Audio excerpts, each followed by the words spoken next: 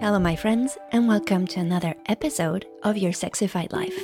I'm your host, Dr. Fanny, French doctor, sassy sex coach, and recovering self-hater, dedicated to help you step out of sexual numbness, life autopilot, and self-hate. Using self-study, sexual healing, and pleasure, it's time to feel truly alive again, with thriving sex as a bonus. Because being alive is sexy, welcome to Your Sexified Life. Welcome to another episode. If you're new here, welcome. And if you're not, happy to see you again. And thank you all for sharing your valuable time with me. Today's episode is special because it's a love letter. Probably the first one of a series, because when you start writing a love letter, you're like, I want to write another one and another one. Or at least that's how I felt.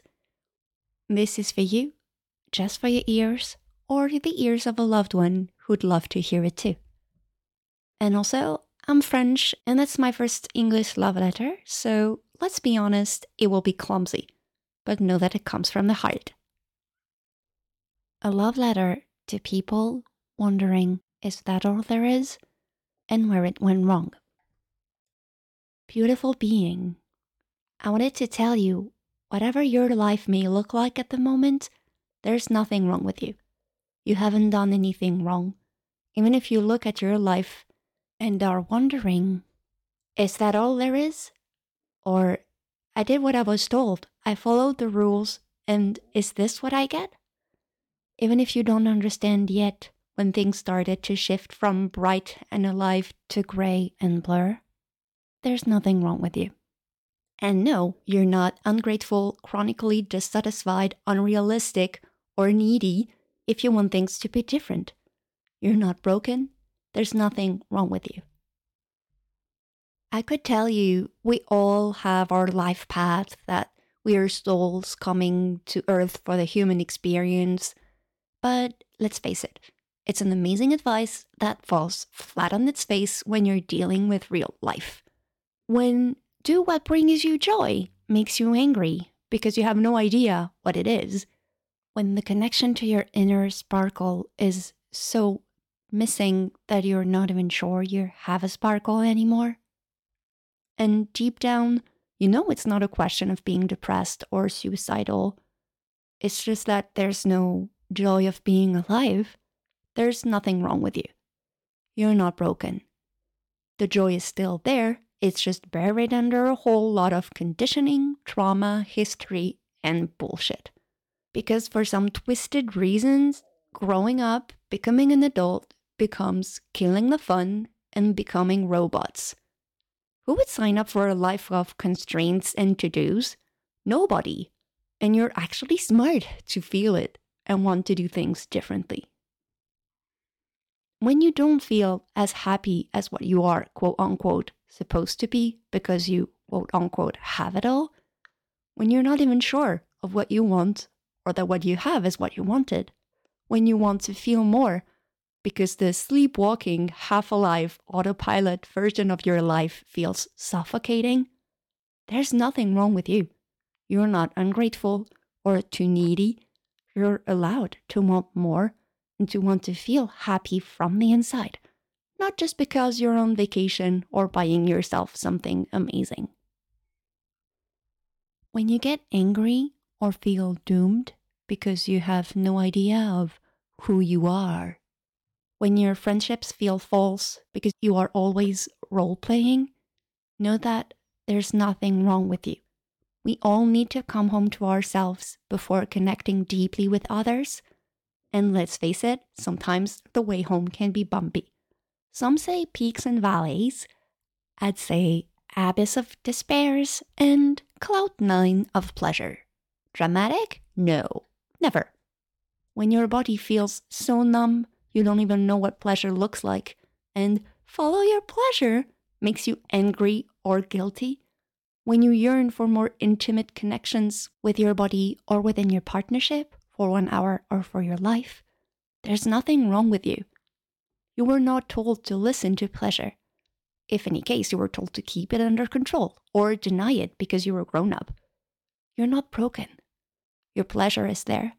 You just need to start really slow. When your self-hate sometimes speaks so loud you can't hear your loved ones saying you're an amazing person, when self-acceptance feels like Klingon or another really foreign language, you have no idea where to start, even if you know that's the solution. There's nothing wrong with you. Your strong focus and ideas can help you when you learn how to change the channel from self-hate to self-love, however foreign it may be at the moment. Because if self-hate worked, you would be truly happy already, wouldn't you?